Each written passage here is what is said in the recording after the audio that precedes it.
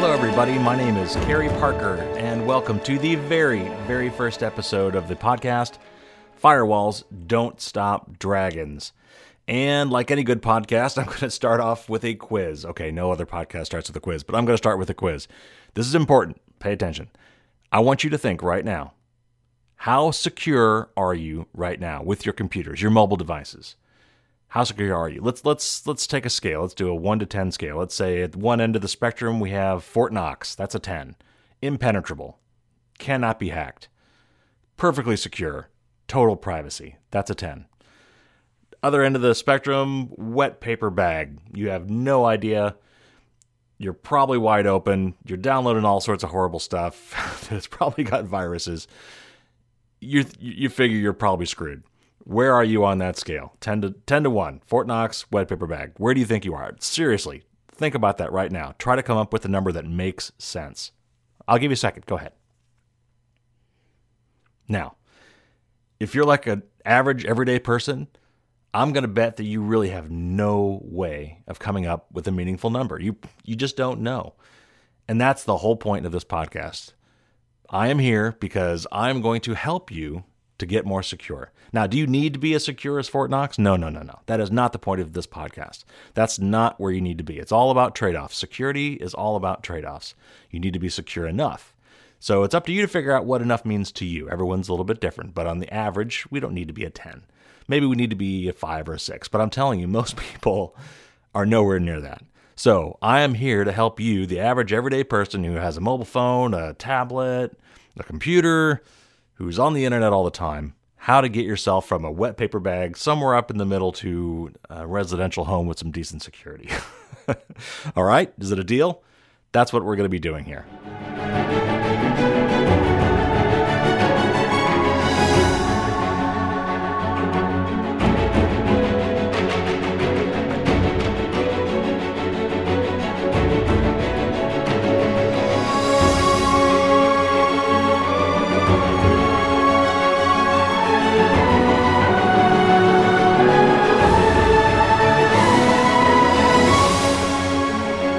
Let me tell you a little bit how this is going to work. So first of all, I'm not going to do a whole lot of jargony stuff. I know that's not what you want to hear. I also know that it's boring. I'm going to try to stay away from really technical details that you frankly don't need to know about. So what I do want to focus on is helping you understand the basics, the very fundamentals of how these things work. And the way I normally work is through analogies and things of ways to relate these things to you that you can understand. Even if you're not a technical person, you don't have to be an engineer like me. So we're going to go through these things, and I'm here to tell you there's a lot of things we can all be doing, and I have the distinct impression that most people just give up. They feel that there's just nothing they can do. And I'm here to tell you there's many, many things you can do that would greatly improve your security. And here's the other thing. By you doing these things, it doesn't only help you, it helps everybody that you know personally. Why? Because if you get a virus, the next person most likely to get a virus is somebody that you know, because you'll accidentally send them a file that's infected, or you'll actually get them a thumb drive that has a virus on it, or something like that. And so protecting yourself helps to protect all those around you, even if they don't do the things that I'm going to tell you to do. So, as I said, security is all about trade-offs. You don't need to be the most hacker-proof person that you know. As this old saying goes, you don't have to be the fastest antelope, you just don't want to be the slowest antelope. So, we're going to teach you all these things that you need to do. So, since this is the first time you're listening, you're probably wondering, is this podcast for me? Is this going to be too technical? Is it going to be too boring and dry? Am I going to get anything out of this podcast? Who is this for? Well, honestly, it's really for anybody these days that uses the internet. Really anybody.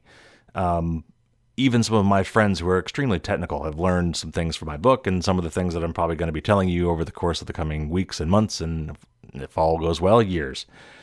The point is, everything is connected these days.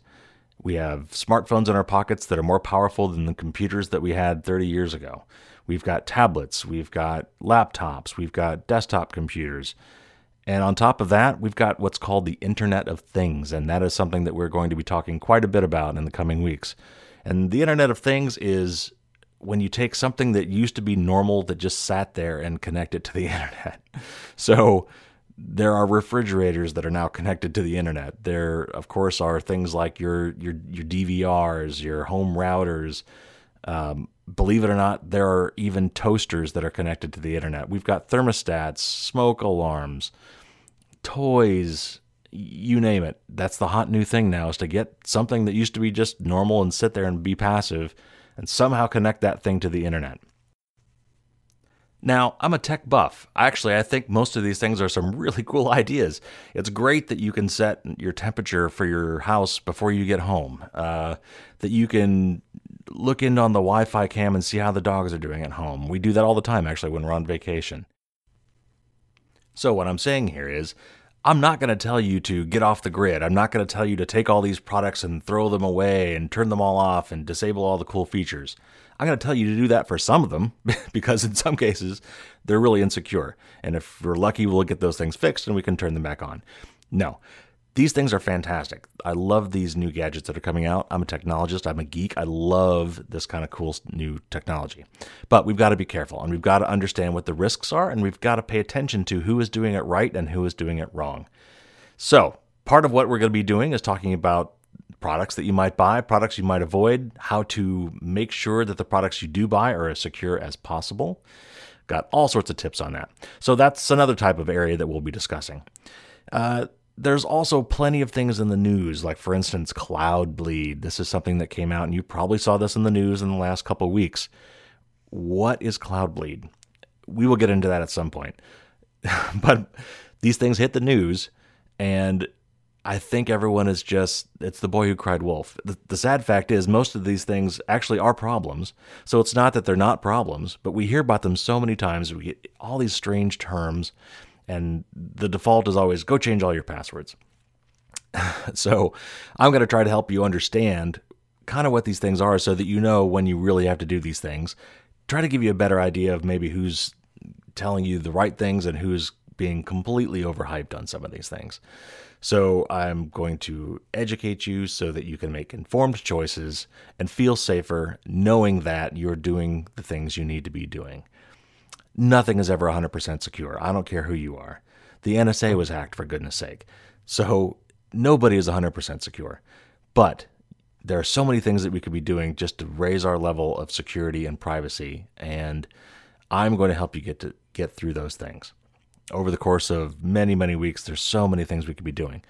I like to make a lot of analogies. So as I'm going through this, and you'll hear some in the podcast today when I talk a little bit about my book and why it's called Firewalls Don't Stop Dragons. There is a meaning to that. And I like to use analogies because these are things that can help you relate technical subjects to things you already understand. So what do I mean by this? Let me give you an example. As you're growing up, you learn certain things, behaviors, things that you should do and not do to be safe. For instance, don't run with scissors, put on sunscreen, brush your teeth, wear a seatbelt. A lot of these things you can intrinsically understand because if you're in a car, it makes sense to you that if you suddenly stop, that seatbelt's going to keep you from going through the windshield. Brushing your teeth, might be kind of a pain in the butt. You got to do it every day, but the dentist has told you it's important. And you've learned over the years that by doing this, you prevent cavities. These are the kind of things that I'm talking about. That's an example of the kind of things that we're going to be learning on this podcast. They're simple things. In many cases, they're free things. They may be things you've heard of. They may be things you've never heard of. But I'm going to help you understand why they're important and encourage you to do these things. And if we all did these things, we'd all be so much safer. So, with that in mind, let's talk a little bit about a deeper issue. I'm going to try to avoid politics. I am a political person, but politics kind of gets in the way of these discussions. Somehow I feel that when you kind of get political on these things, you immediately turn off half your audience. These things are way too important for that. So while I'm going to try to keep things fun, I'm going to try to keep things entertaining, the nature of the news and the way things go today, there will be things I'm going to be pulling from the headlines, things that, for instance, in America, that our administration is going to be doing that will have impacts on your privacy and your security. I'm not going to couch these things in political aspects if I can help it, but we all need to be aware of these things. And our functioning democracy depends on a certain level of privacy and a certain level of security. So they're extremely important. And as a concerned citizen and kind of a political junkie, I will talk about some of those things, but I will do it from a fact-based perspective and in a way that should not alienate anybody. Let's hope. All right? Okay. Now, I want to talk a little bit about privacy now. Security is obvious. Nobody wants to be hacked. Nobody wants to have their identity taken and their money stolen, or someone hacking their email account and sending a bunch of genital enlargement stuff to all their friends, right? Nobody wants that. That's an obvious thing. Security, most people get. At least they understand why they would want that. But let's talk about privacy, because privacy, for some reason, is something that we seem to be giving away constantly in this country and around the world, to be honest. We're trading our privacy for these quote-unquote free services and free products, Gmail or Hotmail or a lot of the web browsing and things we do. We are allowing ourselves to be tracked. We are allowing these dossiers of information to be collected about us and traded behind our backs without our knowledge, with all these advertisers and whoever else they're willing to sell these things to. Most people just say, I got nothing to hide, right? But I'm here to tell you that privacy is important. It's important not just on a personal level, it's important on a democracy level. So let me just get on my soapbox here for a little bit on this opening episode. Try not to, again, don't want to get too heavy on you. But I want you to understand where I'm coming from, and I want you to follow me on this, follow the bouncing ball, help me lead you to the fact that these are important things that we all need to care about. So, at a very basic level, your privacy is important because if somebody can get into your email account and read some things about you, they can use that information about you to commit identity theft.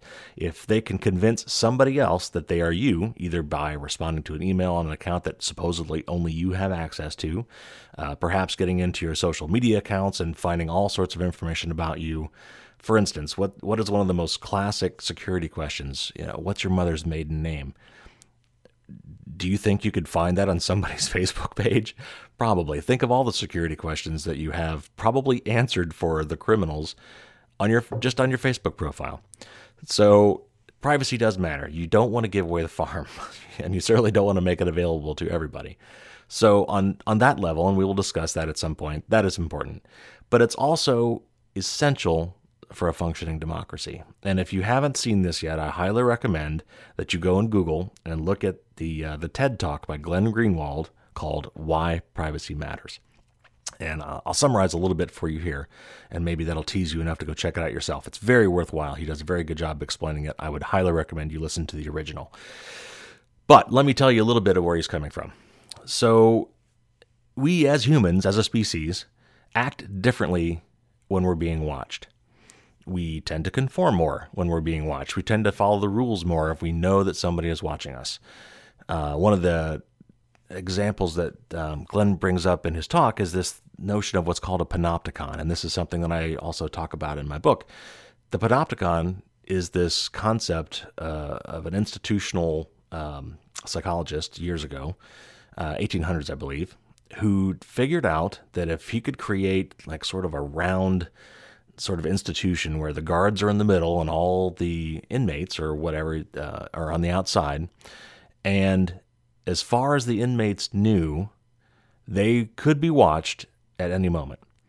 The guards are, let's say they're behind a two-way mirror. I'm not sure exactly how they proposed to do this back in the 1800s, but let's say they're behind a two-way mirror. So the guards are in there somewhere, and you have to assume that at any moment you could be watched. You don't know for sure, and that's the whole point. It's very efficient from the guards' point of view. They're up there looking down on you. They can't look at everybody at once, but you don't know when they are and when they are not looking. He found that people towed the line in those situations because they always felt like they were being watched, even if they weren't. We as humans act differently when we're being watched all the time. If we assume that at any moment somebody could be reading our communications, listening to our phone calls, watching what we do. And what's important to understand is that democracy needs rule breakers from time to time. In fact, it needs lawbreakers from time to time. Our democracy in America would not exist had somebody not broken some English laws, right? So we push boundaries that way. We learn new things. And as humans, we need a safe place in our homes, in the bathroom, wherever we are that we can call private, where we can dance and sing out loud and, yeah, sure, maybe do some things that might not be legal. I'm not saying all illegal things, of course, are good. I'm just saying that for a species and a democracy to go, we need to be able to push boundaries sometimes, and we also just need to know that we can have a private space. So when we're talking about things like mass surveillance, I think a lot of people just say, I've got nothing to hide. And I think Edward Snowden was the one who said, saying that you don't care about privacy because you have nothing to hide is the same thing as saying, I don't care about the First Amendment because I've got nothing to say. Think about that for a minute.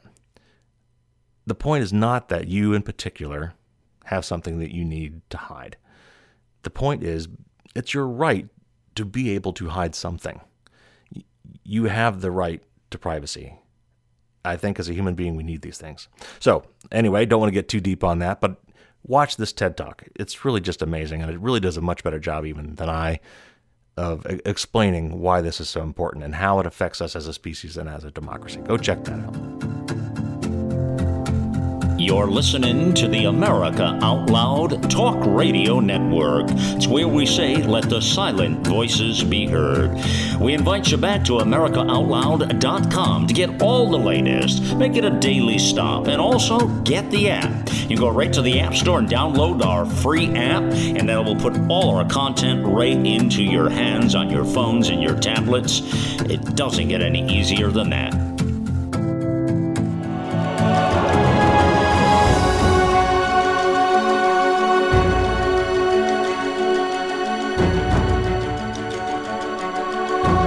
All right, so let's talk a little bit about what I want to do in this podcast. And first of all, I want you to know that I am open to ideas. This will certainly, I'm sure, morph over time. I want your feedback. I want you to participate in this. So I want you to email me your ideas. I want you to email me your questions. You can reach me at Carey Parker at AmericaOutloud.com. That's CareyParker at AmericaOutloud.com. My goal for this entire program is to educate you and help you understand how to get secure, so we need to be partners in this. I need your feedback. So please send me your emails. I will do my best to at least address them on the show if I don't reply to each one of them individually. And I want to hear what your problems are. I want to hear what you want to know about. I want feedback on the show. Let me know what you like. Let me know what you don't like. We are partners in this. So again, email me, Carey Parker at AmericaOutloud.com. Going forward, my plan for the show is to have a guest every week. I will find somebody that is interesting and has something to share that I think everybody needs to hear. We will talk for a good portion of the show. I will also make sure that I try to keep you up to date on the things that really matter, the news stories reported in a way that hopefully make more sense than the way they do in most mainstream media, which is, quite frankly, usually awful. They invariably hype the wrong things and tell you, oh, just go change your passwords. There's so much more to it than that. One of my main commitments to you is going to be to help you to sort out the wheat from the chaff. Try to sort through all the hyperbolic, ridiculous hype that comes along with most of these stories and help you figure out how these things really affect you and what you actually need to do about them. And that is actually a perfect segue for us to talk about Cloudbleed. Now, that sounds really scary. You may have seen this in the news in the last week or two. Actually, I hope you did. But my guess is that you didn't hear it the way it really should have been told. Cloudbleed. Okay, so let's get this out of the way. The security researchers that find this stuff love to come up with really cool-sounding names for these vulnerabilities, these bugs, these viruses, these things that are bad. The cooler sounding the name, I guess, the more attention it gets. Now, in one sense, that's actually a good thing, right? We want as security folks, people to hear these things and be aware of them and take note, because in many cases they are important. So in that sense, it's a marketing thing that reaches people. That's great. The problem is, they come up with these kind of weird names like Cloudbleed, or you may have heard of Heartbleed, which is kind of, Cloudbleed got its name from Heartbleed. And they sound scary, but they also sound completely vague. Like, what does that mean? Cloudbleed. Well, I'm here to tell you. So let's take this as a perfect case study in how these things work. So some security research folks found a bug in some software by a company called Cloudflare. Cloudflare, great company. They provide a lot of infrastructure for many different companies on the internet. In fact, they do a great job at helping these websites stay up and stay active when they're under attack. That's kind of their thing. So, unfortunately, so the Cloudflare folks have systems, servers, computers that sit between you and the servers that you're trying to get to. And a server is just a fancy name for a big computer. So these services, Amazon, Google, whatever, have these massive computers. And it's called a server because you ask it to do something for you. You go to the website and you say, give me some information. You're the client, it's the server. So we call it a server. Some of the services affected, and there were like 3,400 different services affected by this particular bug, include Fitbit, Uber, OkCupid, things like that. You may have actually, if you use these services, they may have emailed you and said, maybe you might want to change your password. But the problem is the way this was reported. So what tends to happen with some of these things is someone comes up with a really cool name. They say this is a bad bug, and then everybody lights their hair on fire in the media and says, "Oh my God, the sky's falling. Go change every password you own." That happened with Cloudbleed, and you may or may not have seen this, but it was all over the news, certainly in the news I read, and that was the early consensus. And what unfortunately tends to happen is in the first couple days, these sensationalistic stories get picked up by news outlets that need to get ad revenue. So they've got to come up with something that's going to get you clicking that link and coming to their website to read this article. And unfortunately, what that tends to mean is they tend to overhype these things, and they don't research them enough to really understand what the true impacts were. And this is a great example of this because at the end of the day, Cloudbleed, while a real bug that caused potentially real harm, at the end of the day, the chances of it affecting any individual person is extremely small. In a nutshell, they had a bug in their computer code that said that when I go to these servers and ask for a response to show me a web page or whatever the case may be, if that web page had a problem, it wasn't formatted properly, in some cases would give you back a bunch of extra information that you didn't ask for. And that extra information was just random information that happened to be on that server. And that random information, let's say that you went through someone's garbage and reached in blindly and pulled out a handful of stuff and looked at it. What are the chances that you're going to pull out something with somebody's credit card number on it, or some damning bit of information about that person, or whatever the case may be? More than likely, you're going to come up with nothing.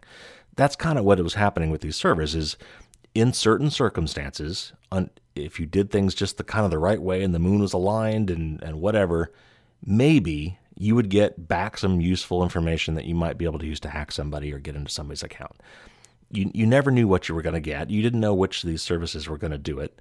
So in practical terms, there's really nothing a hacker would have done about this. We don't even know that any hackers knew about this. It was just a bug that and Google found this bug, and to their credit, they went straight to Cloudflare and said, "Hey, we found this bug. We got to fix this."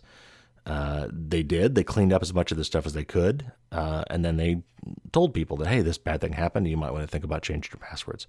So this is a perfect example. Unfortunately, the way a lot of these security and privacy news stories hit the media is the first day or two, it's all chaos and panic and the sky's falling and, God help you.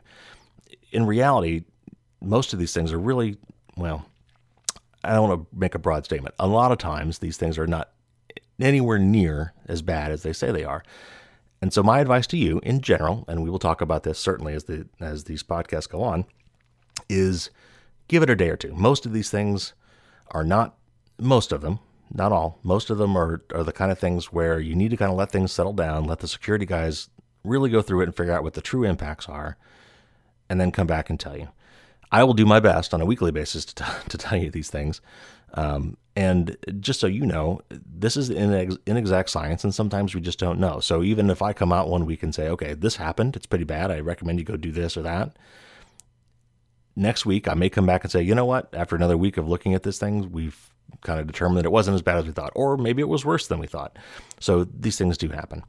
So anyway, Cloudbleed, that was an example for me to you of something that is It is a common occurrence, unfortunately, today with all these hackings and breaches and things that are going on. Sometimes these one with really good names or for whatever reason sound really bad to begin with, get completely overhyped. And the common solution is go change all your passwords. You should always have good passwords. You should have unique passwords for every site. You should use two-factor authentication wherever you can. That's my general advice. And I'm gonna beat that horse to death as we go through these podcasts.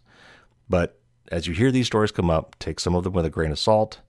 And you can feel safe in most cases to wait a couple days just to kind of see if things settle down. And again, I will do my best to relay to you what you need to worry about and what you don't. That's why you're coming back to this podcast. So what are the real risks? What do you have to worry about out there? You've heard about viruses and malware and tracking and phishing and all these kind of strange terms. What are the real risks? There are actually quite a few. Let's talk about just a handful of them today. Back in the day, most people thought about computer security risks as being computer viruses. And that is still a problem today. In fact, the problem that we're actually seeing today that it's the most worrisome is something called ransomware. And what this is a virus that gets on your computer, and instead of just kind of, messing up your hard drive or doing something just kind of nasty just because, they encrypt all the files on your hard drive and basically hold it for ransom. So let's talk about what that means. So when you encrypt something, you basically take something intelligible in a controlled way, kind of scramble it all up to make it completely unintelligible. If you do this right, there is no way to fix it. There is no way to get that information back without having the key. You encrypt things with the key. So I take something that's legible, run it through an encryption algorithm with the key, and what comes out is illegible. You cannot make sense of it. There's nothing you can glean from that information. Your information is effectively locked down until somebody gives you the key to unlock it. So what this ransomware does, it somehow gets on your computer. You've probably clicked on a bad link that downloaded some software. You maybe opened up a file that had a virus in it. You got infected somehow on your computer, and this software in the background systematically goes and encrypts every single file on your computer. All your photos, all your documents, all your music, your home movies, everything that you hold dear, all the digital things that you have on that computer are now completely inaccessible. The rub is that all of those things are actually still in your possession. So it's kind of like somebody broke into your house, took all your valuables, and put them in a safe and left that safe sitting in your living room. There's a combination to that safe. You still have all of your things. They're just inside that safe where you can't get them. That's exactly what's going on with ransomware. You actually still have your files. Those files are recoverable. They're just encrypted, which means they're essentially completely outside of your grasp. So you need to get those files back, and the ransomware folks are more than happy to give you that key if you pay them money. So that's the thing. They basically hold your files for ransom. So again, it's like a crook came in, put all your valuables in a safe in your living room, and then left with a note saying, hey, I'll give you the combination to the safe, but you got to send me, $1,000, $10,000, whatever the case may be. You still have your things, you just can't get at them. So ransomware is really getting popular because encryption, when done correctly, is irreversible without the key. If somebody locks these things up, you cannot get them back without the key, which they're holding for ransom. And in most cases, odd as it may seem, they have a reputation to keep up. If they don't give you the key and allow you to get your stuff back when you pay, that's going to get out, and people are going to learn that, hey, I may as well not pay. These files are gone. I just write it off. So there has to be some honor among thieves in this case, because they need to have a little bit of integrity, or they're not going to keep getting paid. So they, generally speaking, as long as they haven't screwed up somehow, and there have been some that have screwed up, they will give you the key when you pay them the money, and then you get your files back. Now, more than likely, you still have a virus on your computer somewhere, and who knows that they may not do this again and hold them ransom again. But that's ransomware, and that's a type of virus that is common today that is really nasty. Viruses of old are still around, actually. If you remember the I Love You virus and some of the other weird ones that went around with strange names, they all have strange names. Those things are actually still out there, and there are automated systems, hacker systems, that are constantly looking around the internet because everything is connected now, 24/7. Back in the day when you had your computer and you had AOL and you had dial-up service, you were only on the internet as long as you needed to be on the internet, and then you got back off. Today, everything's connected 24/7. So it's simple, actually, for a lot of these guys, these hackers, these bad guys, to just constantly scan the internet. They write programs that do it for them. It's not like they don't even have to do anything themselves. They've got programs that are constantly scanning the internet, looking for vulnerable systems and trying to spread this malware. And if they happen to get it on one of your systems, they encrypt all your files and they hold them for ransom. That's ransomware. So today, that is one of the most pernicious, nasty things that we have to deal with. Kind of a classic one that is still running rampant is credit card fraud. This is something that we definitely need to worry about, but not as much as you might think. So I know that people worry about that, and they're taking my money. I don't want someone to get my credit card number and start charging a bunch of stuff in my name.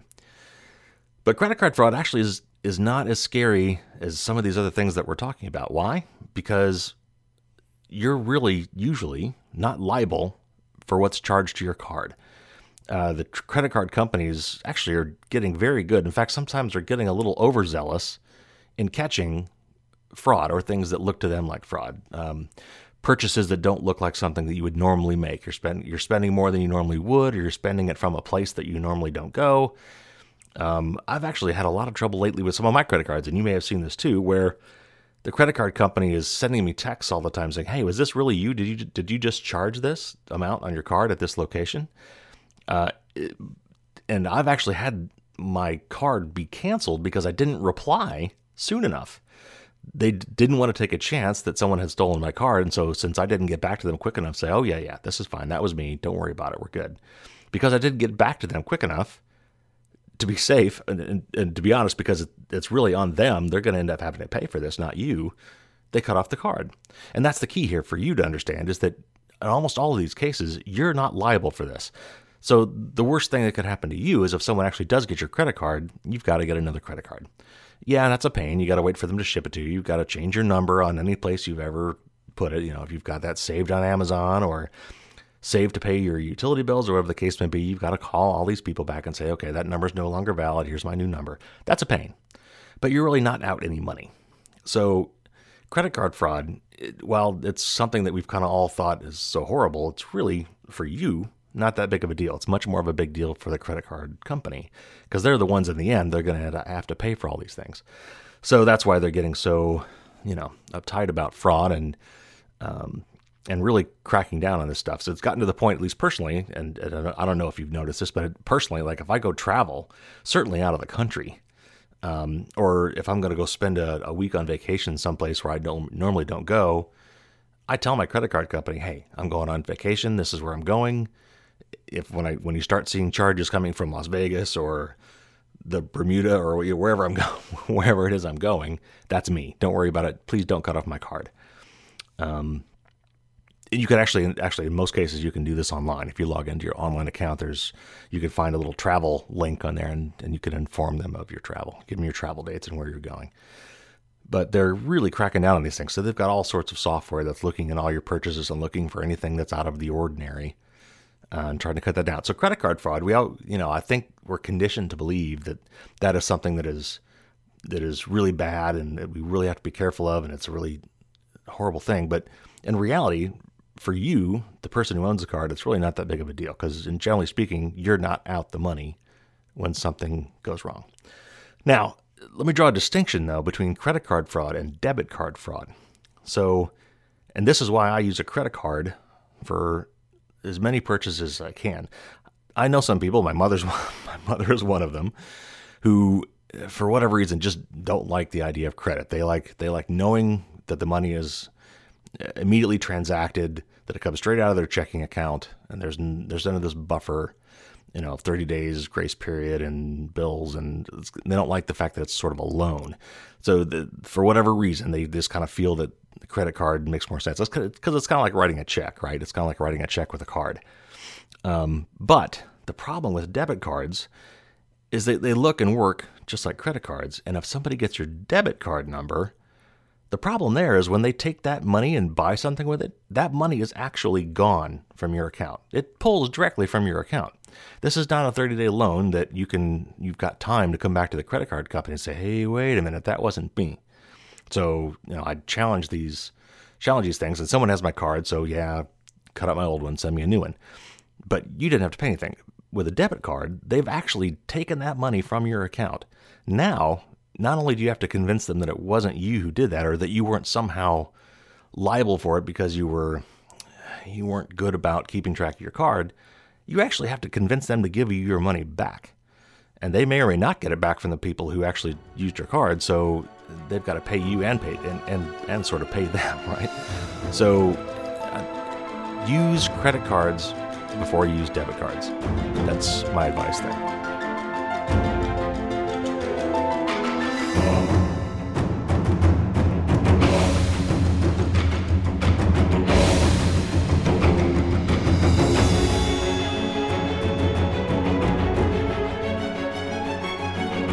All right, let's talk about one more thing in this arena of threats that are out there today, and that's identity theft. And we've talked about that. I talked about that a little bit at the beginning of the show. And this is really probably, personally, I think, one of the worst things that we need to be actually worried about today, for a lot of reasons. So identity theft basically is somebody has managed to learn enough about you, perhaps your social security number and your birthday, your mother's maiden name.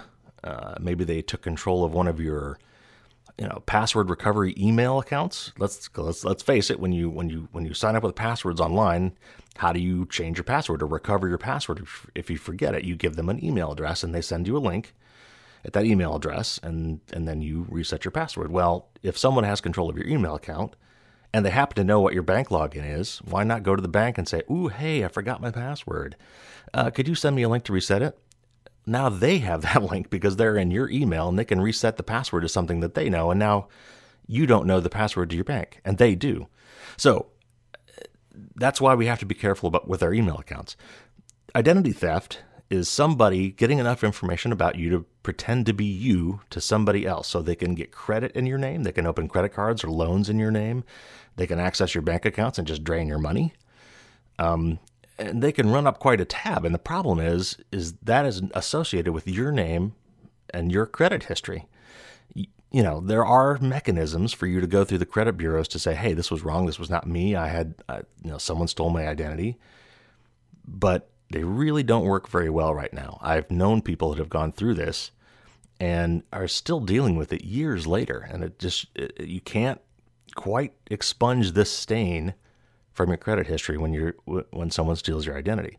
So that's why we come back to the privacy aspect that I was mentioning earlier, why it's so important that we protect our privacy and that we don't give away too much information to just anybody. So on your social media accounts, you really need to kind of lock that down and not, first of all, don't overshare. There are things that people just don't need to know. For instance, don't tell people on Facebook, oh, I can't wait for my next 2-week trip to the Bahamas, because that, if somebody knows where you live, they now know that your house is vacant for 2 weeks. Like I said with the security questions, when you forget your password, there's still a lot of sites that say, okay, let's ask you 3 questions, and if you can answer these 3 questions, then we can reset your password. Where'd you go to high school? What was your high school mascot? What was your mother's maiden name? What's your father's middle name? What was your first dog? What was your first car? The people I know on Facebook share that kind of random information all the time. So if I can get access to your Facebook account, Instagram, Snapchat, whatever, and you're taking pictures of your car, which might have your license plate, might have the year and make and model, you might have some historical pictures of, wow, check out my first car. That was so long ago, but I really miss my Plymouth Champ, which, by the way, was my first car. So this information we give out without thinking about it. And the more information that is available out there, and once it's on the internet, it's forever. I don't care if they say that you can delete it. I don't care if you think you can go into your account and remove that information after the fact. If it's out there and it's public, something has grabbed a hold of that and could be saving it for literally ever. So in some senses, the cat's out of the bag, but I'm telling you that we need to be careful of how much we share, because identity theft really sucks. So be careful how much information you're giving away. And on your social media accounts, make sure you're locking those things down. And we will talk about these things in the coming weeks, and I will give you specific advice. So anyway, that's just kind of a little roundup there of, some of the bigger security risks. There are others. My book, I talk about others, and we will certainly in the coming weeks talk about others. But I just kind of want to give you an idea of how I'm going to approach these topics and how I want to explain to you, what these things really mean to you, what the real implications are. Okay, so how do we think about computer security? Your eyes are already glazing over, and you're probably already getting ready to skip ahead or something, right? Stop. Just let me convince you. So here's where we can use some analogies to our benefit, and this will bring me to why I called my book Firewalls Don't Stop Dragons. So come with me on a little bit of an imagination journey. Congratulations, sir or madam, your king, in his infinite wisdom and generosity, has granted you a large tract of land. Cue Monty Python reference. And some coffers, some gold, some treasury for you to build up said land, to create some tax revenue for the king, and provide some security for him and armies and whatnot. Okay, so now you've got the land and you've got the money. What do? You've got to protect this land somehow. These are resources. There's people, there's gold, there's rivers and roads and forests and resources and things. What are you going to do? So in security, computer security in particular, we call this a threat analysis. And we're going to walk through this because this is the same kind of thinking that you need to do, and frankly, I will help you do as we go through the weeks. But this is the kind of thinking you need to go through when you're determining, where do I make these trade-offs? Security is always trade-offs. You have to figure out how much you want to spend in certain areas, and you've got to pick some areas where you're not going to spend time and money.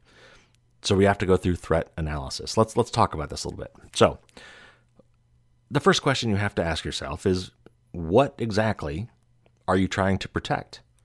What is it that's valuable to you? What is it that you need to secure?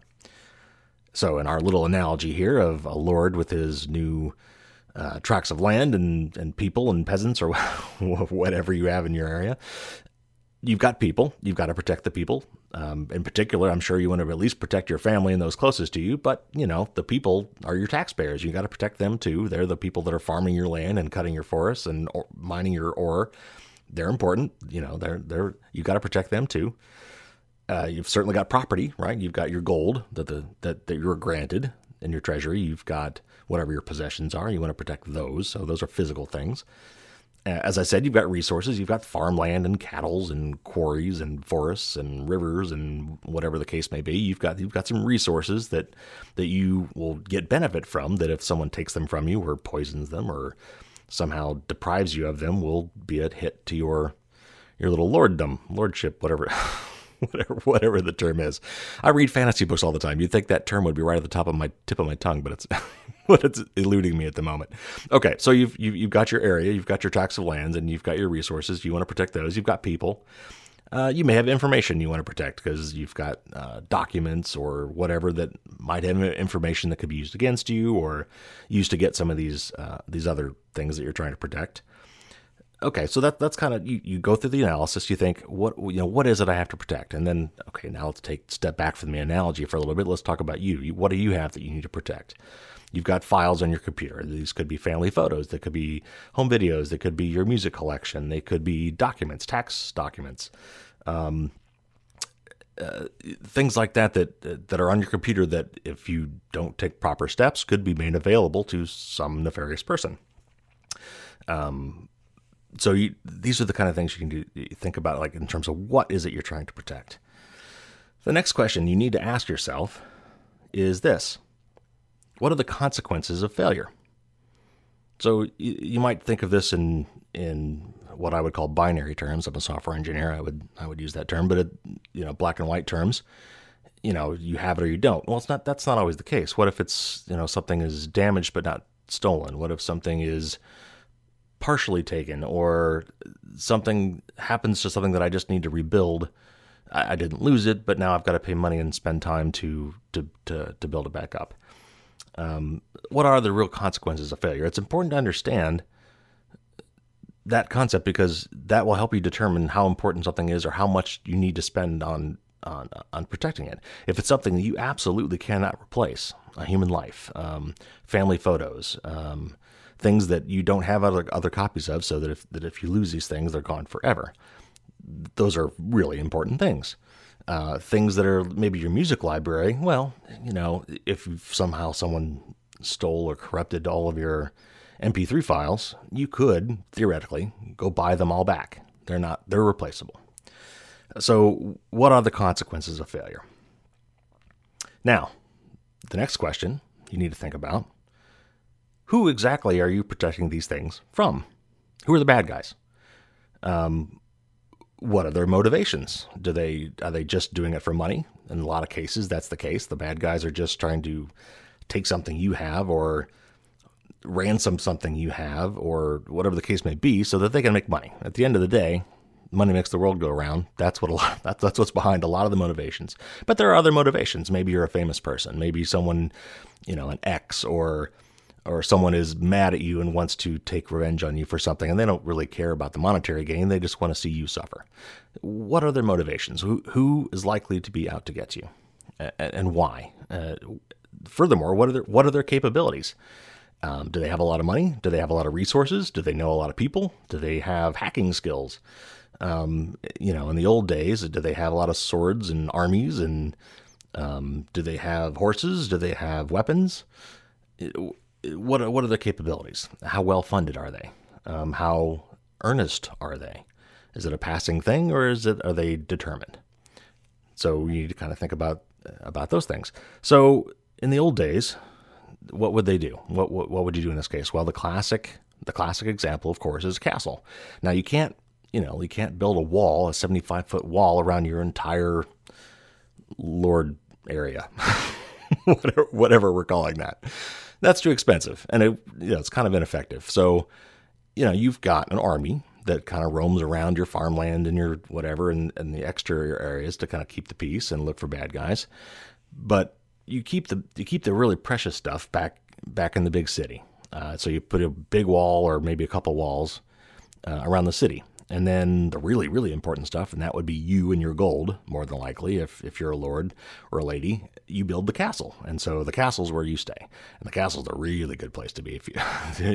That's where the most security is, because you're protecting the things you find most important, yourself and your family. So, and your gold. There's this concept in security called defense in depth. And what that means is you don't just have one defense. You just don't throw up a wall around your city and call it done. What if your invaders have ladders? They can just go over the fence. Now you're screwed. So you need to have different kinds of defenses, because putting all your eggs in one security basket is never a good idea. So what did they do back in the old days? Let's think about this a little bit. Definitely had walls. They had walls all around. There were more than just walls. A lot of those walls had guard towers. So in every so often along the wall, there would be some guards, and those guards had bows and arrows, or whatever the case may be, to try to prevent people from scaling the walls with ladders. You have to be able to get in and out, of course. So they've got gates, and those gates have these big, nasty iron things they call a portcullis, and they've got drawbridges. And the drawbridges, what's the drawbridge go over? That goes over a moat. That's another common thing they used to have. So now you don't just need a ladder. You got to be able to swim across some water with a ladder, and then put the ladder up, and then you've got to evade the arrows. So you can see that we're kind of layering on these defenses. And that is a very important concept in security. So you need to have defense in depth. You can't just have a single point of failure, and you can't just have a single type of defense. The best defenses are where you've got multiple kinds of defenses to keep them guessing, to keep them having to do more than one thing to get past these defenses to the important things that you're trying to protect. Now, let's take also a difference between your guards and your walls and your moats and things. The walls and the moats, these are passive things. These are things that you build up once. You got to, I suppose you need to maintain them, but you set them up once and then they kind of stay there. But then you've got your guard, your army, or whatever the case may be, and this is an active defense. These are people that are thinking, that are watching, that are listening, that are paying attention to things that are going on. Like, for instance, you have to have commerce. You've got people coming in and out of your city, so you've got to let people through the front gate. But the guards are there to check people's papers, to say, oh, I know this guy, or no, I don't know this guy. Who do I let in? Who do I not let in? How do I recognize suspicious behavior? If I've got some people coming in with some cloaks on that look like they might have a bunch of armor on underneath, I'm going to be suspicious of that. So these are active defenses. And in today's world, you might think of that as maybe antivirus software. This is software that's not just looking for known things. It's looking for patterns and behaviors and things to recognize. So looking back at all this, we can kind of see that the security that we kind of think of in fantasy novels and, The Hobbit, Lord of the Rings, some of these movies that we're familiar with, really has a point. And it's something that we learn from today. And we use these same kind of principles today. And when we think about our computer security, we need to have more than one defense. We have an antivirus software. We've got a router with a built-in firewall. We might have two different firewalls. One on the computer, one on our router. And don't worry if you don't know what that word means. We'll probably cover that at some point. But the point is, it's not all one thing. And then, of course, there's your particular security practices. You try not to click on links that you don't know where they came from. You try not to respond to emails that look too good to be true. The Saudi prince who wants, or whoever was the prince who wants to launder some money through you. We've learned over the years that what these practices are, but they're getting really good out there. So, we all kind of had to be tuned to ourselves what these risks are and learn.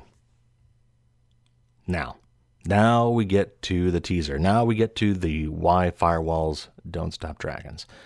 What do you do about dragons? So you've tried to protect against petty thieves, perhaps invading armies, regular humans with varying resources and skills that might want to get through your defenses and do you harm or take your money or whatever the case may be. But what do you do about dragons? First of all, let's say you even believe that dragons exist. You've never seen one. You've heard people from far off land saying that they're real. You don't know that they're real. But, you get the basic idea that you've got this large flying lizard that can breathe fire who happens to like gold, of which you have some that he might want, gold and jewels. What do you do to protect yourself against a dragon? Well, let's face it, there's really not a lot you can do. You can't really, they fly. You can't build a wall high enough unless you build a dome. That's not terribly practical over an entire city. Nevertheless, even a dome may not be dragon fireproof. How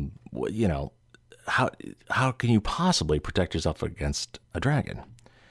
And the answer is you don't. And that comes back to my original point, is that you can't protect against everything. You've got to make choices. You've got to make trade-offs. So you would go bankrupt, and frankly, your people would think you'd gone insane if you really tried to do whatever it would take to protect against a dragon, whether they're real or not. You just kind of have to say, you know what? Let's try not to get on the dragon's radar. Let's try to fly below his radar and just not get noticed, and maybe he'll go after the other town.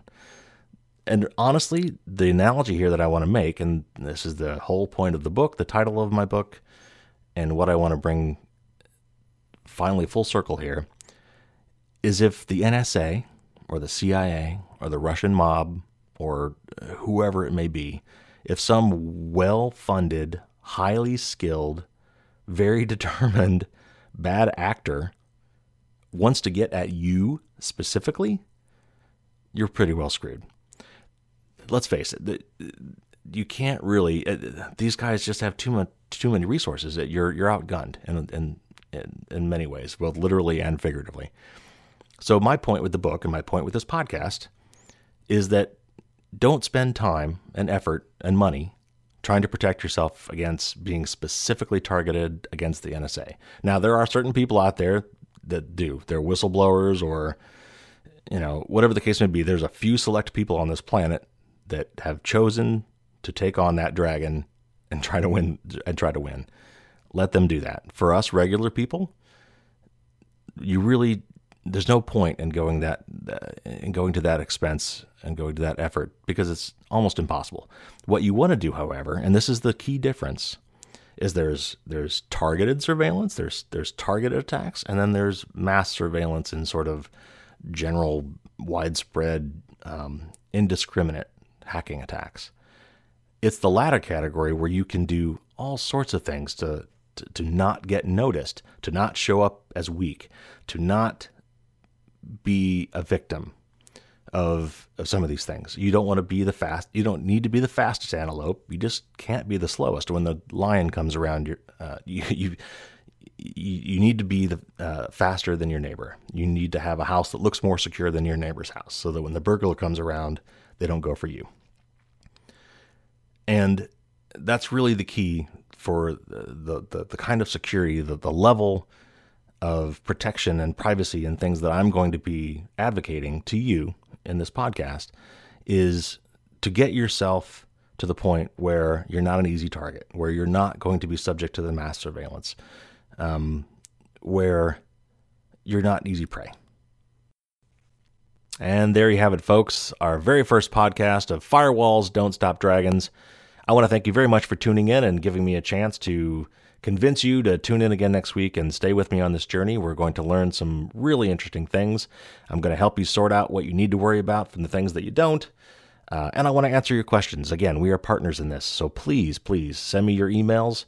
I will do my best to incorporate them into the show. I'd like to know the topics that you're most interested in, the things that are vexing, the things that are worrying you, the things that you want to know, is this for real or not?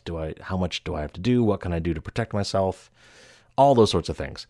Send me your emails at carrieparker@americaoutloud.com. Of course, you can get that off the website. And please, of course, check out my book, also called Firewalls Don't Stop Dragons. You can buy that on Amazon. If you go to my website, firewallsdon'tstopdragons.com, you can see my blog, which I post every so often. You can also sign up for my weekly newsletter. It's very short, very to the point. I try to make it very practical. It also comes with my top 5 free security tips. I don't give your email address out to anybody else. That's kind of my thing.